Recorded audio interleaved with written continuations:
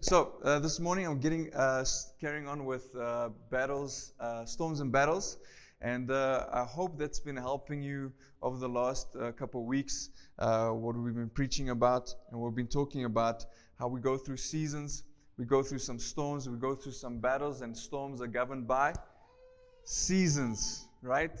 Storms are governed by seasons. Seasons change, just like in the natural, you have seasons that change. You have summer, you have winter. Every single season has a purpose. Every single season has a purpose, right? We don't go through seasons just because. In the natural, there's a purpose behind every season. And in our lives, there is a purpose behind every season that we go through. We saw that seasons are God ordained, that when we go through seasons, we go through wilderness seasons, we go through stormy seasons, that every single time that there was a season in Scripture, it was always God ordained, that God always led, His people into a season, into wilderness, into a storm. And it is in those seasons that God, in essence, what we are trying to do, and what God is really trying to teach us, is what worked in the previous period where we were in, the previous territory we were in, will not work in the territory that we're going to. Okay, are you hearing me? So Israel was in Egypt, and what worked in Egypt will not work in Canaan. Are you with me? Okay. What worked and the mentality that they had in Egypt will not work in the promised land. Right? So God takes Israel out of Egypt and leads them through the wilderness, but He needs to take Egypt out of Israel. Because what worked in Egypt will not work in Canaan. It will not work in the promised land. And the same thing with you and I. What worked now is not going to work in the next territory that you're in. Where God is leading you and I, what works now, what we used to, our mentality, the way we think, the way we interact, it will not work in where we're going to. You cannot have a slave mentality in the promised land or the place that you're supposed to occupy. You need to hear what I'm saying.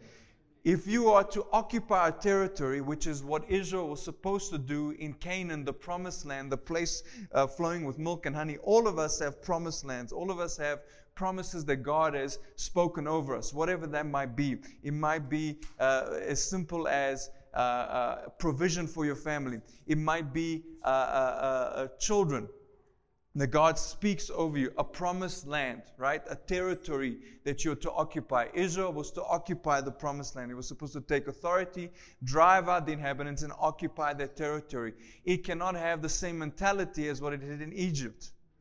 Because in Egypt, you have a slave mentality. You're told what to do. You are bound. You're in bondage. You are told, go here, go there, and you work for a master. When you go into the promised land territory, you cannot have the same mentality. So there's always an in-between, which is called the season. Okay? A wilderness period. Because what God is trying to do in a season, in a stormy season, in a dry season, He's trying to remove those things, the mentality and the mindset that worked in Egypt, but will no longer work in Canaan, the promised land. So seasons are always God ordained. Now they're not nice sometimes. The most beneficial season to you and I are the ones that are not comfortable. They are the ones that are cold, they are dry, nothing is going on, there's a famine, all of those things. Those are the seasons that are not comfortable, but they're the most beneficial. Because nothing grows in the mountaintop, it grows in the valley, right? So when God takes us through a valley period, when God takes us through a dry season, a stormy season, whatever that might be, He's trying to work some things on the inside of us, because what worked back then and what works now is no longer going to work where you're going. And if it's not going to work where you're going, then guess who's the best person to draw close to you is the one who ordained the season in the first place. And who is the one that promised the promise over you in the first place. So when we go through storms, you find that storms are confusing, there's a lot of shaking, there's a lot of tumbling. And instead of jumping ship, what we need to realize is that Jesus is in the boat with us. And He's not worried. The fact that God is quiet does not change what He's trying to do. Okay. And you find that in a storm, oftentimes we feel that God is quiet because He's sleeping. But when God is quiet, silence does not mean absence. Okay. Silence does not mean absence. The fact that God might be quiet in a storm doesn't mean that He's not there. Silence doesn't equal absence. You find that a lot of times married people that have been married for a long time, they can sit in silence and be very comfortable. Right? It does not equal absence. The fact that I'm quiet doesn't mean that I'm not here. And then the same thing in a storm. If God is quiet in a storm, it doesn't mean that He is absent. It just means that He's there with you. And what He's wanting to do is He's wanting you to seek Him out where He is. Because Jesus in the storm is quiet and He's actually asleep in the, excuse my terminology, I don't know much about boats, but in the hull of the ship, I think they refer to it. He's somewhere He's not out in the storm. So what God is trying to tell you in a storm is that we need to seek Him out. That's why it says, in the secret place of the Most High God, you are inaccessible. You find yourself in the secret place of the Most High God, where you are not touched, right? So in a storm, we want to seek our God. In a dry season, you need to keep walking, because if you stand still, you're going to die, right? If you have a dry season, a desert, the two things that are most common in a dry season is thirst and hunger. So we need to make sure that our thirst and our hunger is being quenched and satisfied by the right thing. Don't scratch in the natural what is itching in the spirit. You hear what I'm saying? Don't scratch in the natural what is itching in the spirit. So you are spiritually hungry, you're spiritually thirsty, and you're trying to scratch that itch, that spiritual itch. I'm hungry for something, I'm thirsty for something, and I'm not quite discerning what that is, and so I'm starting to look for other things to satisfy the hunger. Okay? Most people do that are firstly not spiritual, and secondly might be Christian, spiritual, but are carnal. They are too controlled by their flesh, so they're not discerning that God is that they're seeking something from God that is a spiritual need, and they're going and scratching it in the natural, right? People that need a lot of people that feel that they're not worthy will scratch a spiritual itch of approval from God in the natural by seeking approval from people. And when they don't get approval from people, then they find that they can't be loved. Anyone that gets close to them, they don't want to draw close. That's a spiritual itch that's getting scratched in natural. We need to understand that God is the ultimate rewarder, that God is the ultimate satisfier, and in a dry season, you must be careful that what you are hungry for, you are not reverting to other things to satisfy that hunger. Because remember, seasons, if they're not dealt accurately, become cycles, right?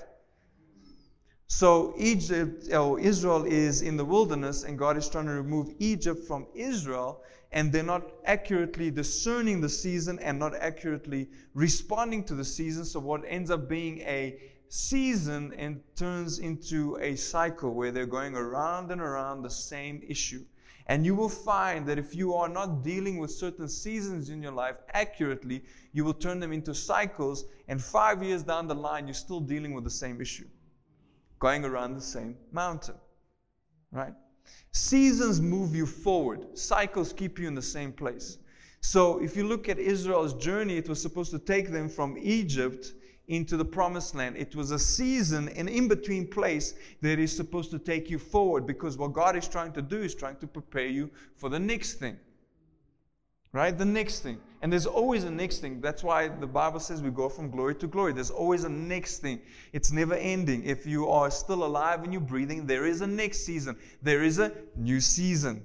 Right? There's a new lease. There's a new chapter. There's something more that you are to do. There's something more that you are to conquer. But there's a season in between that you need to get through, because God is trying to prepare you for the next thing. And a season always takes you forward. It does not keep you in the same place. That's why we often say if you've been hurt, if you've been discouraged, if you've been disappointed, don't camp there.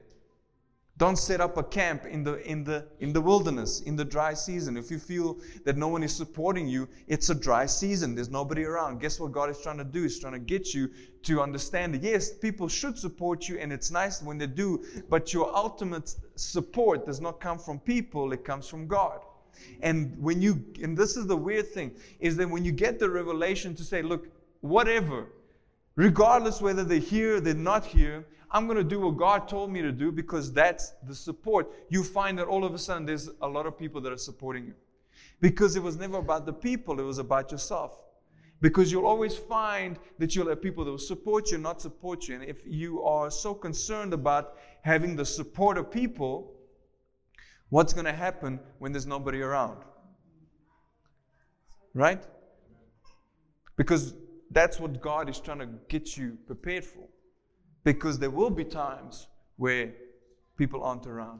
There will be times where it's not working. And what do we turn to then? And who do we turn to then? So a season is supposed to always take you forward. And where is it supposed to take you? It's supposed to take you to territory. It's supposed to take you to a new place. It's supposed to take you to the promised land, whatever that might be. Remember, we're using types and shadows.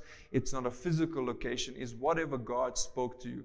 And oftentimes, the greatest seasons are leading us to the eternal promise or the life promise that God has put over us. Whatever that is. You know, what is that life promise? What has God called you to do?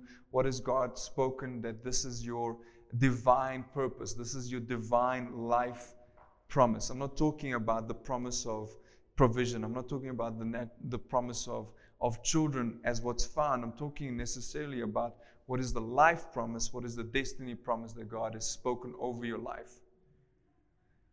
And your seasons will always be directly related to that. You with me? So Colossians 1:13, I'm going to start getting into the battles part of our series. Colossians 1:13 says, the Father has delivered and drawn us to Himself out of the control and dominion of darkness and has transferred us into the kingdom of the Son of His love.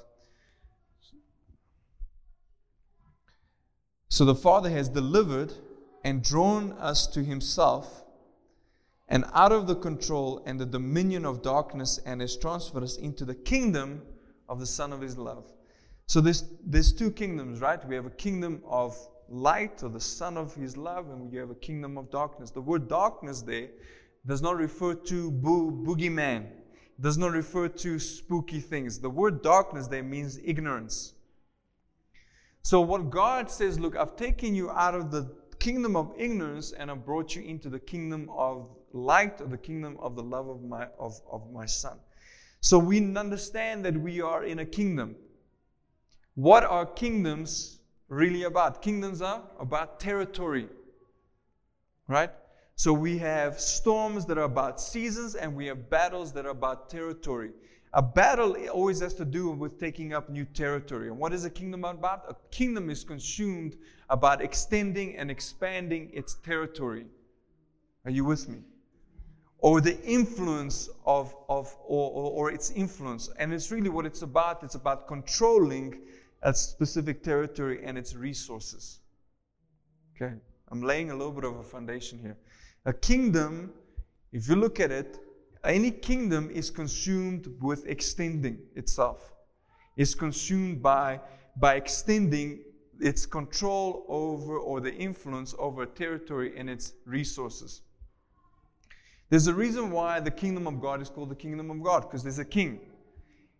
And the kingdom has certain characteristics. It has certain culture. It has a culture. It has a currency. It has standards and values. It has a language. Any kingdom, you understand, has certain characteristics. And a kingdom is consumed by extending its influence. So battles, whenever you have a battle in the natural, what is it about? It's about extending the influence of a specific kingdom into another territory, right?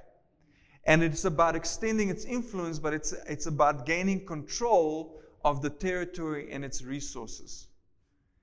So battles are really fought about about territory. Who is controlling a specific territory? Right? Are you with me? You're with me this morning. So God's original purpose for man was to control a specific territory. Genesis 1:26 says, God said, let us, Father, Son, and Holy Spirit, make mankind in our image, after our likeness, and let them have complete authority over the fish of the sea, the birds of the air, the tame beasts, and over all the earth, and over everything that creeps upon the earth. Your purpose, the reason why you and I created us, is for this, is to control and have influence and dominion over a specific territory. Okay? To do what? To create an extension of heaven on the earth. Okay, maybe I must redo our kingdom teachings, because I think I've spoken about this a few times. So God says, I'm going to make earth as an extension of heaven, and I'm going to give man control and authority over that territory. That was the original purpose, and it still remains the same purpose, because God's purpose for you and I never changed. So God says, here's a piece of territory. I'm giving you authority to control it, to subdue it, to manage it, to be fruitful, to multiply. What does that mean? To make it bear and be the same resemblance as what heaven is, because that's what Jesus says. Let your kingdom come on earth as it is in heaven. Right? Let's make a distinction here. You were not given territory. You've been given authority over territory and control. Okay? You and I have been given delegated authority. What does that mean? Is that you have been given authority. You do not control a territory. You've been given authority over that territory, right? How does that work? Well, in your work, wherever you work, you've been given specific territory. You've been given specific sphere of influence. If you're in the accounts department and you're the bookkeeper, then your circle, your territory in the accounts department is whatever falls within that department, right?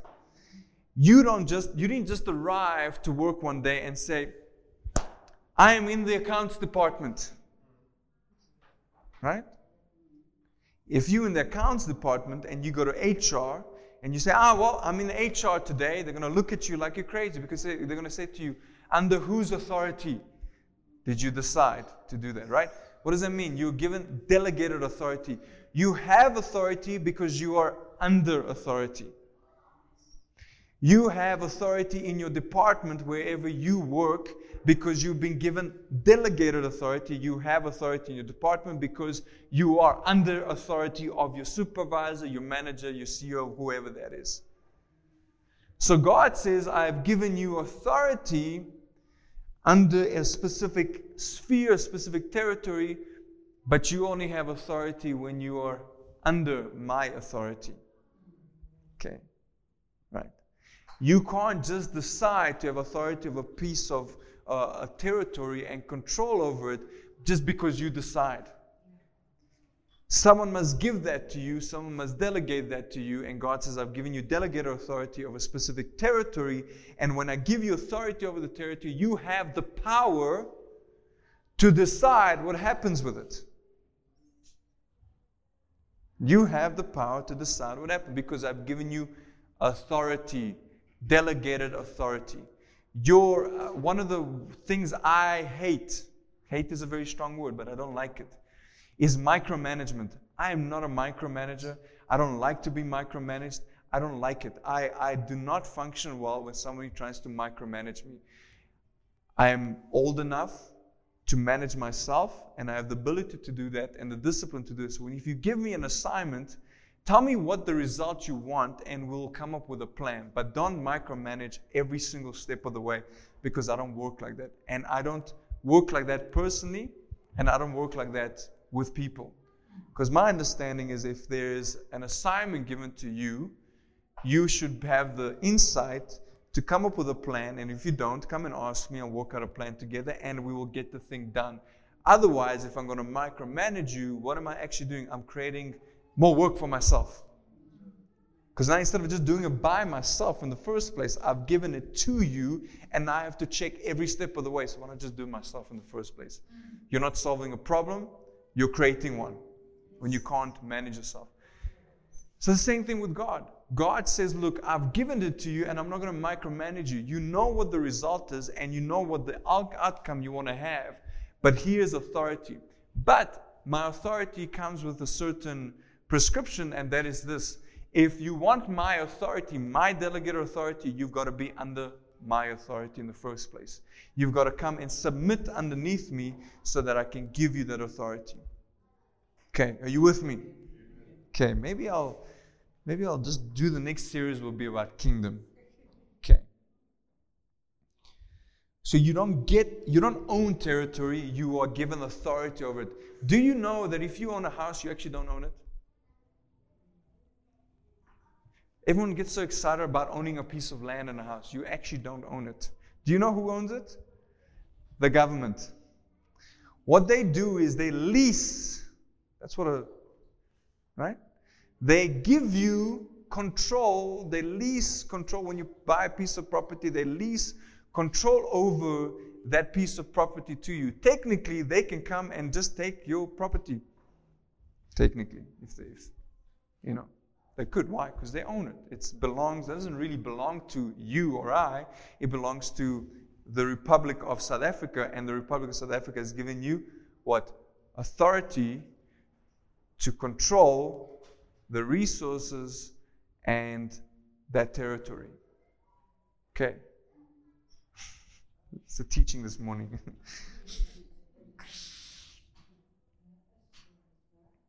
See, you need to understand this. Delegated authority, because unless you understand delegated authority, you will never be able to take control of the place that God has put you in, and you will always live a defeated life.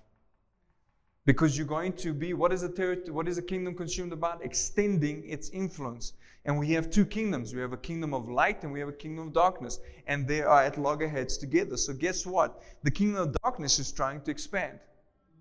And the kingdom of light is trying to expand. So if you don't understand delegated authority, guess who's trying to come against you? The kingdom of darkness. And the kingdom of darkness is just as consumed and concerned about extending its influence and control as what the kingdom of light is, the kingdom of God is. And if you don't understand you have authority and delegated authority in the place where you're at, you will consistently live a defeated life, because you will never know that, hey, there's a battle against me, and I'll get to what the battle is about, but there's a battle against what? The control of the territory. It's not against you. Don't take it personally. I know we like to think it's about us, but it's not.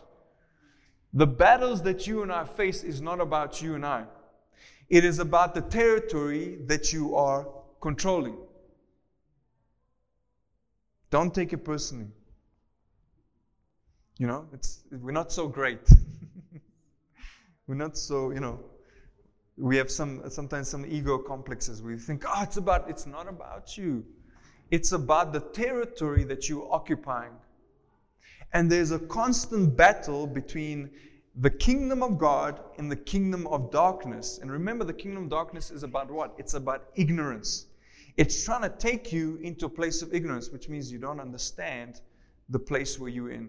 Or you don't have understanding, you don't have wisdom, you don't have discernment about where you're at. So there's constantly a battle back and forth. A kingdom is consumed by extending its territory. It's consumed by extending its influence to new regions and new areas. In Rome, and actually any other kingdom, if you look at it, you will know it as colonialism. Can I tell you that God was the first colonialist? Do you know that? Because what did he try to do? He tried to create a colony of heaven in the earth. What is a kingdom? What did they try to do when they try to extend the kingdom? So they conquer an area and they put a governor in that area. And that governor's responsibility is to change the area to look, to sound, to feel like the original country. Right? So, bring it home. Britain, why do you think we speak English? Because the British Empire extended. Why do you think that in the Bahamas, it's so hot, they drink tea at 4 o'clock in the afternoon? Because that's what they do in England. So kingdom is consumed, so they'll send the governor into that area, and the governor has the authority of the king, and his responsibility is to change the surroundings. So he'll bring in architects, he'll bring in linguistic specialists, he'll bring in artists to do what? To change the way the environment looks, and the way the environment sounds, the language, and the way the environment functions, the standards and the systems and the currency, right? So that it looks exactly like the original. So when the king comes, he'll feel at home. Okay. Why did we have the pound for so long? Listen, England's like 8,000 kilometers away. Why? Because they were consumed with changing the influence, because they understood if the place looks and sounds the same as what the original, I'll have far more influence. I can tell them. Right? So the kingdom of God is consumed in the same way, extending its influence to the territory which you have been given, so that you are the governor in the territory which you are placed. Right? Your circle, whatever, circle of influence, your sphere of influence. And what God is, in essence, is telling you to do is to change the territory so that it looks the same, it sounds the same, it functions according to the same standard, it has the same currency as the original, which is heaven. So that you can create a colony, or an extension of heaven, and you can bring heaven down to earth. You and our purpose is not to go to heaven, it's actually to bring heaven down to earth. Which is what God wanted to do in the first place. Right? And this is now where the battle comes. Because the battle is about driving out the inhabitants of a certain territory. Remember I said to you that your season prepares you for the battle that's ahead. It prepares you for the promised land. When Israel walked into the promised land, he didn't look around and say, wow, this promised land has been prepared for us for thousands of years. There's nobody here. We're just going to walk in there. The promised land was inhabited by aliens, by people that had no authority in their place, but had basically started squatting there. They had no authority in that place. So God says, when you get to the promised land, you need to drive out the inhabitants. What do you need to do? You need to change the territory that I've given you authority over. You need to fight them. You need to drive them out so that the territory that I give you sounds, looks, and functions in the same way and the same standards that I've given to you. So the battle that you and I face is not necessarily against us. It's against the territory that we occupy. You'll find that the more you start doing things according to God's way, you find that you'll have more battles. But you need to understand the battles are actually, I think that they're a little bit easier to deal with than seasons. Because seasons has to do with your own heart. Battles have to do with occupying territory. A season is more difficult to discern and to navigate properly. Why? Because it's got to do with yourself. And you've got to be open to introspect and change and recognize I am misaligned here. A battle has to do with taking up authority. And sometimes battles last a little bit longer, but it's still a battle and it will end. Because the enemy is a defeated foe anyway. Battles have to do with territory and about the authority and the control over the territory.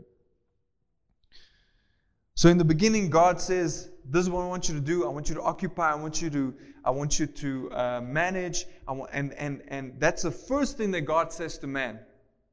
And what is the last thing that God says to man directly? It's found in Matthew 28, 18-20.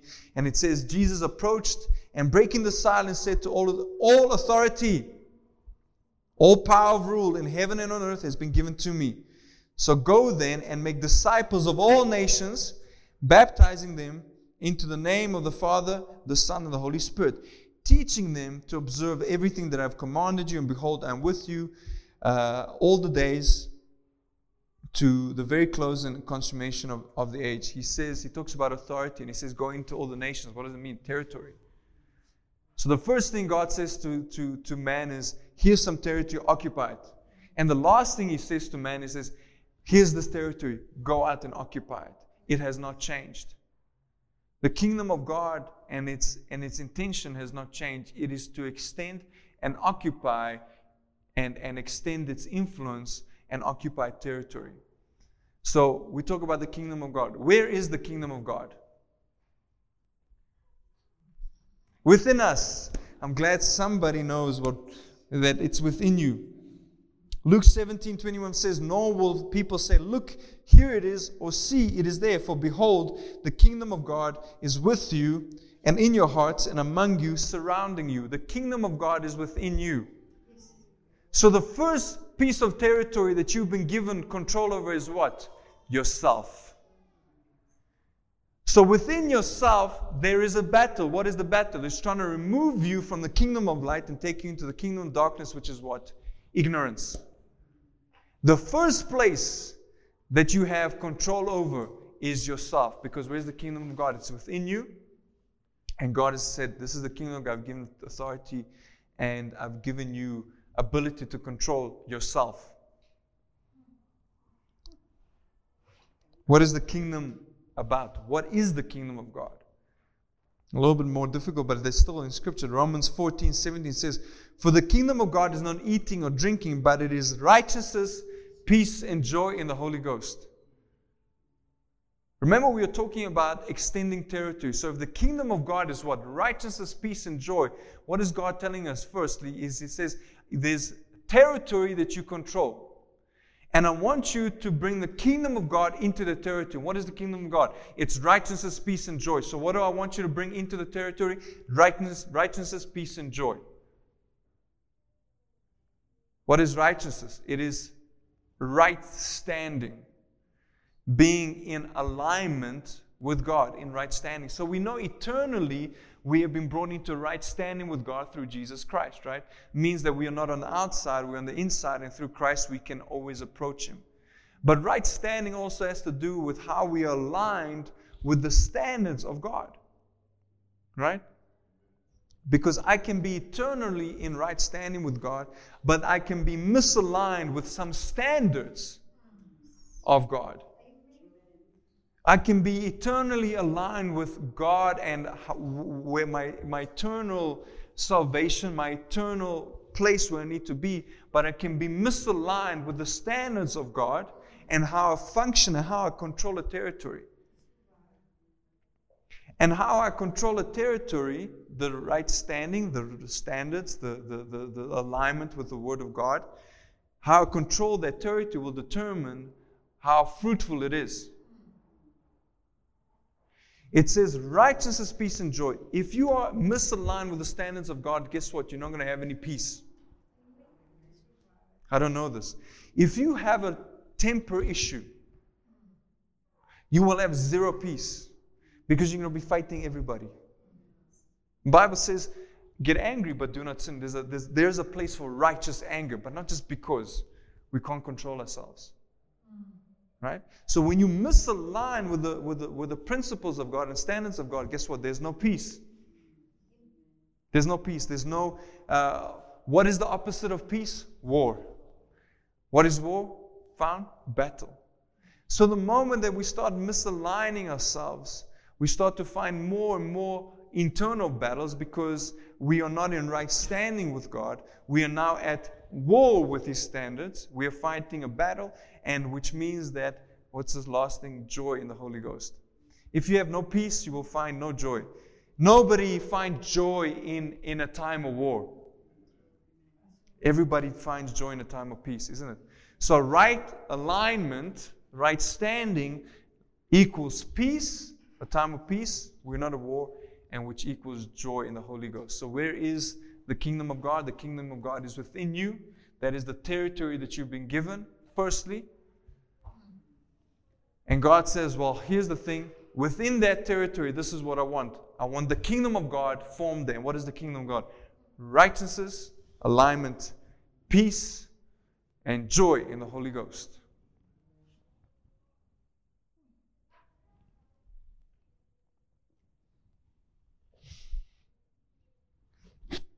Anxiety, I've said this, anxiety is not a part of God.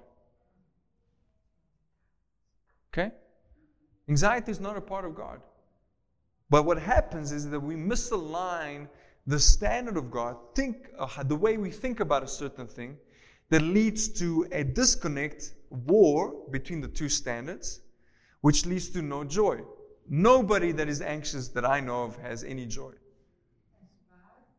I don't know if you met anyone like that, but I certainly haven't met anyone like that.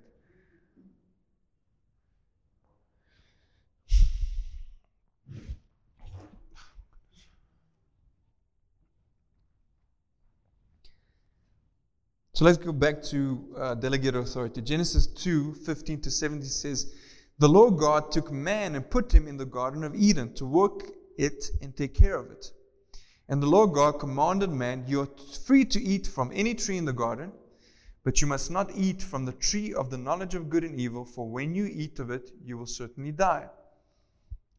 Skip to Genesis 3:1-6. It says, now the serpent was more cunning than any beast of the field which the Lord had made. And he said to the woman, has God indeed said, you shall not eat of every tree of the garden?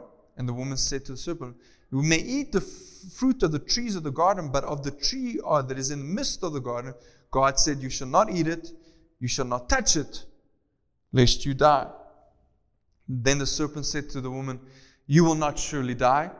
For God knows that in the day that you eat of your eyes will be opened, and you will be like God, knowing good and evil.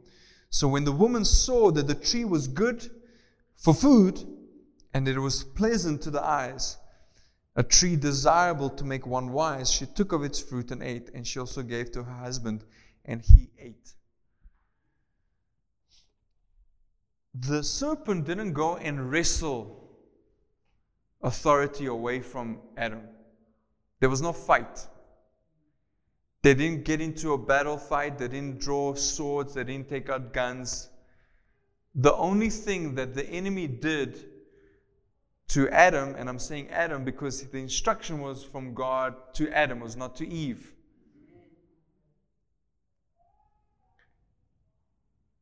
Was that he did not listen. This was the issue. He did not listen to what God said in the first place.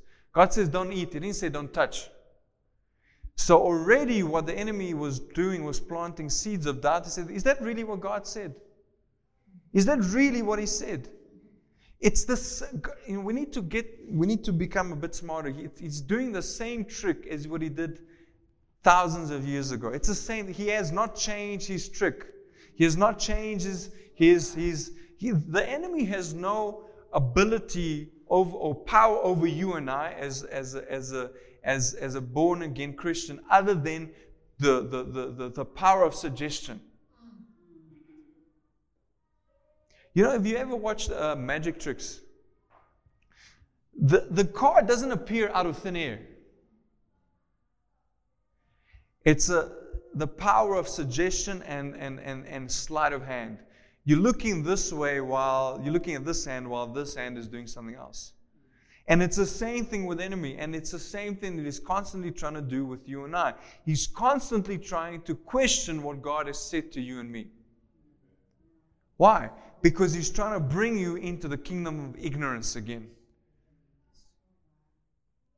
That is why you need to know the Word, because by the way, He knows the Word just as well as you do, and sometimes even better. What you don't know, my people are destroyed for lack of knowledge. My people. God says, for lack of knowledge. What you don't know is hurting you.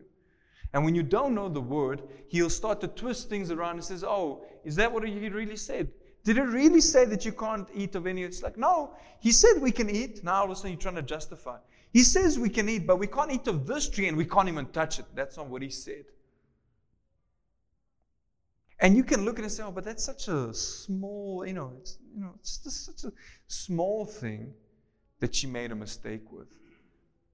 Well, the Bible also says, do not give the enemy a foothold. Don't give them an inch. Don't give him an entryway to start planting seeds of doubt and seeds of questioning of what God has said in the first place. So he starts with a question, is that what he really said? And what does he do? Adam does not go into a battle for authority. Adam relinquishes it. Adam gives it away. Why do I say that? Because whatever you submit yourself to becomes Lord over you. Okay? Right? Whatever you put yourself under the authority over becomes Lord over you. So when I submit myself to a specific person, guess what? They have authority over me. In your work, you have to submit yourself to your boss to have authority. If you don't submit, guess what? You're going to be out of a job. Never mind authority. Right? Isn't it? When you don't do what your boss tells you to do, what do they say? Let's just move this person away from that because they were not listening. They're not doing what I said they need to do. Right? So when I submit myself to God, I have authority over the place that I've been given. When I do not submit to what God is saying, it's not that God is wrestling authority away from me. It's not that me and the devil are in a fight and now he's knocked me out and he's taken authority over me and conquered me. What he's actually doing is the enemy is, because he has no power, the enemy is trying to plant seeds of doubt to get me to listen to him instead of God. And when I listen to him, what do? I relinquish my authority. And I place myself underneath somebody that has no authority. Do you see how that works? I went from somebody, God, who is giving me authority over everything, Jesus, all authority is given unto me, now they go forth, right? I've given the authority to you. When I don't listen to what God is saying, when I don't do the word, when I get offended, when I get all in a bad attitude, guess what? I'm allowing myself to be submitted under something that has no authority. The enemy has zero authority. He walks around like a roaring lion. Doesn't say he is one. He pretends to be.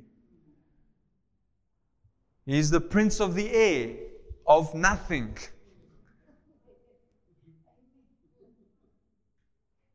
The air, who owns air? Nobody. He's the prince of the air, of nothing. He's the prince of nothing. He has no authority. He masquerades around like an angel of light. He masquerades. He puts on a show. What is he? He is a deceiver. He is counterfeit. He looks like something that's real that has no value. That's what a counterfeit note is. You take a counterfeit note, it looks the same, smells the same, even might feel the same. But you take it to the bank, you say, this thing has no value. So when the enemy is trying to do anything, he's trying to present something to you that is counterfeit. It looks like the real thing. It might even smell and feel like the real thing. But when you actually go and take it to deposit, it has zero value. Right? So what a lot of people do is they say, I'm the enemy. No. The enemy has no power. The only power the enemy has is for you to relinquish your authority over to him. And what authority do you get in return? Zero. It's the same thing he told Jesus in the wilderness. It says, if you will bow down to me, I will give you. He had nothing to give. He doesn't own anything. He has no authority. He is a defeated foe, right? So you look to, I'll give you everything. It's counterfeit. It looks like it has value, but it doesn't. So what we do is we relinquish authority. So Adam, it was not in a fight. And really our battles are about relinquishing the authority that we have to somebody that has nothing. But here's the good part of it, is that even when we mess up, and this is the grace part of it. See, kingdom, when you talk about a kingdom teaching and this kind of thing, it's very easy to go over into law. It's very easy to go over into 1, 2, 3, 4, and you've got, at the end of the day, we all mess up. We all go one way and we misalign. That's why God put a place where we can repent and we can come back into alignment. And that's the good news, is that through Jesus, we align with God continually. We might misalign ourselves in thought, in deed, and action, but we can always come back and we can say, oh, hold on. I missed it there. And I can come back. And I can regain authority. The prodigal son being brought back into the original right standing with. He was always in right standing relationally with God, with his father, right? His father never disowned him. That's the grace part.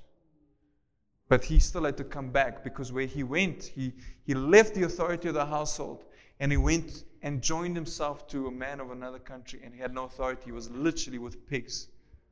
He said, let me go back to my father. And he goes back to his father, and his father relationally is still in right standing. That's grace. And he comes back and he puts him into a place, and he puts a robe on him and a finger to signify authority and right standing in the household. Right? But here's the thing. When you move away, you lose the authority of the household.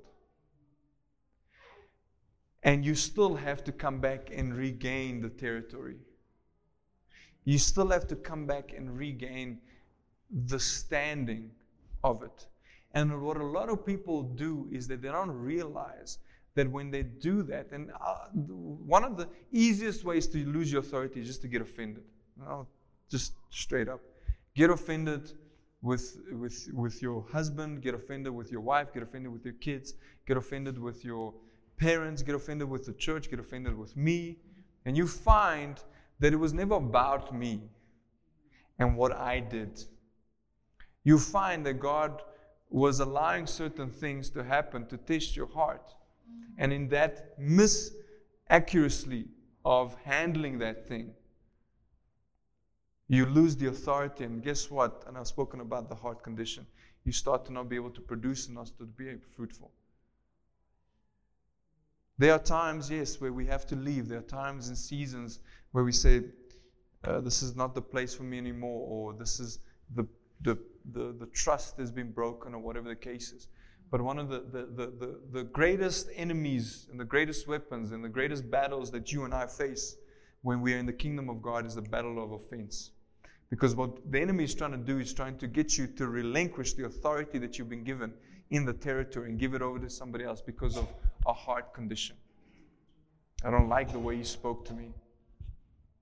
I've found that a lot of offended people and a lot of offended situations are just misunderstandings. You didn't read my tone right. You didn't read my email in the right way that I said it. Really, really things. And you think that that's, and I'm going to close with it. In a church, where do you think, because what is the church about? It's about extending territory. Every single one of you here is a territory that's been extended to. So what do you think that the enemy is going to try to do with the church? It's going to start trying to infiltrate and bring in ignorance amongst the people. Ignorance about offense, ignorance about the word, ignorance about how to handle your life. Why? Because if it can get you ignorant, it can weaken you. And when you're weakened, you cannot extend any territory. Or it's going to get you to believe that the kingdom of God is about you and you alone. If he can get you to understand or believe that the kingdom of God is about you and what you get, it's okay, because then it starts and ends with you. And you're not extending the kingdom to anybody else.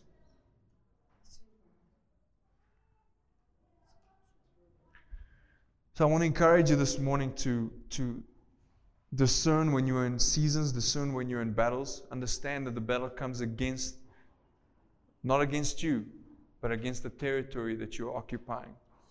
But don't be afraid of battles. Don't be afraid. Some people listen to this and like, oh, I'm not going to invite anybody to church. I don't want to be in a battle. I don't want to be in a battle. I'm not going to do that. You need to understand that when you conquer territory, who becomes the king? The king becomes the person that's been placed in that territory. And when you conquer territory, God honors that. Why? Because you're extending. You're showing God that I can take your agenda and I can be about your kingdom. And when I take the agenda of the kingdom and I take it and extend it, God honors that and God elevates. Right? So I don't want you to be discouraged to say, I don't want to, this is a bit rough. I don't want to be in battles. Battles are easy. Battles are not difficult. It's about taking authority over something. Some battles are extended, some battles are prolonged. That's fine. It happens. But the battle is against your mind, it's against against the territory that you're trying to occupy.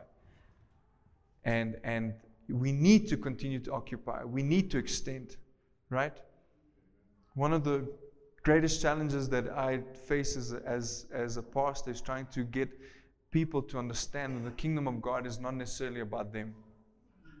It's not about them. I can tell you, if the kingdom of God was about me, I would not be here.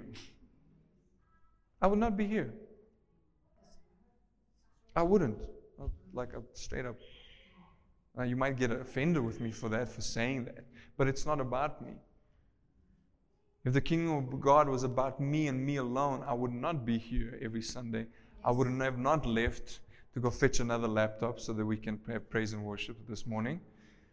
Because it's about me. And it's about my comfort. The kingdom of God is about you, but it's about you extending the kingdom, righteousness and peace and joy into the areas around you. And the currency, and if territory is about people, if the kingdom of God's territory is within you, where's the kingdom of God out there? It's within people. Isn't it? Think about it. If the kingdom of God is within you, then where is the kingdom of God outside of you? It's in other people. It's not a physical location. So when God says, I want you to extend my kingdom, what is He saying? I want you to extend me into others. I want you to extend righteousness, peace, and joy into other people. Right? So our primary thing is, yes, we need to be aligned with God. We need to pursue the kingdom of God. We need to pursue His presence. But all of those things is about extending the kingdom of God.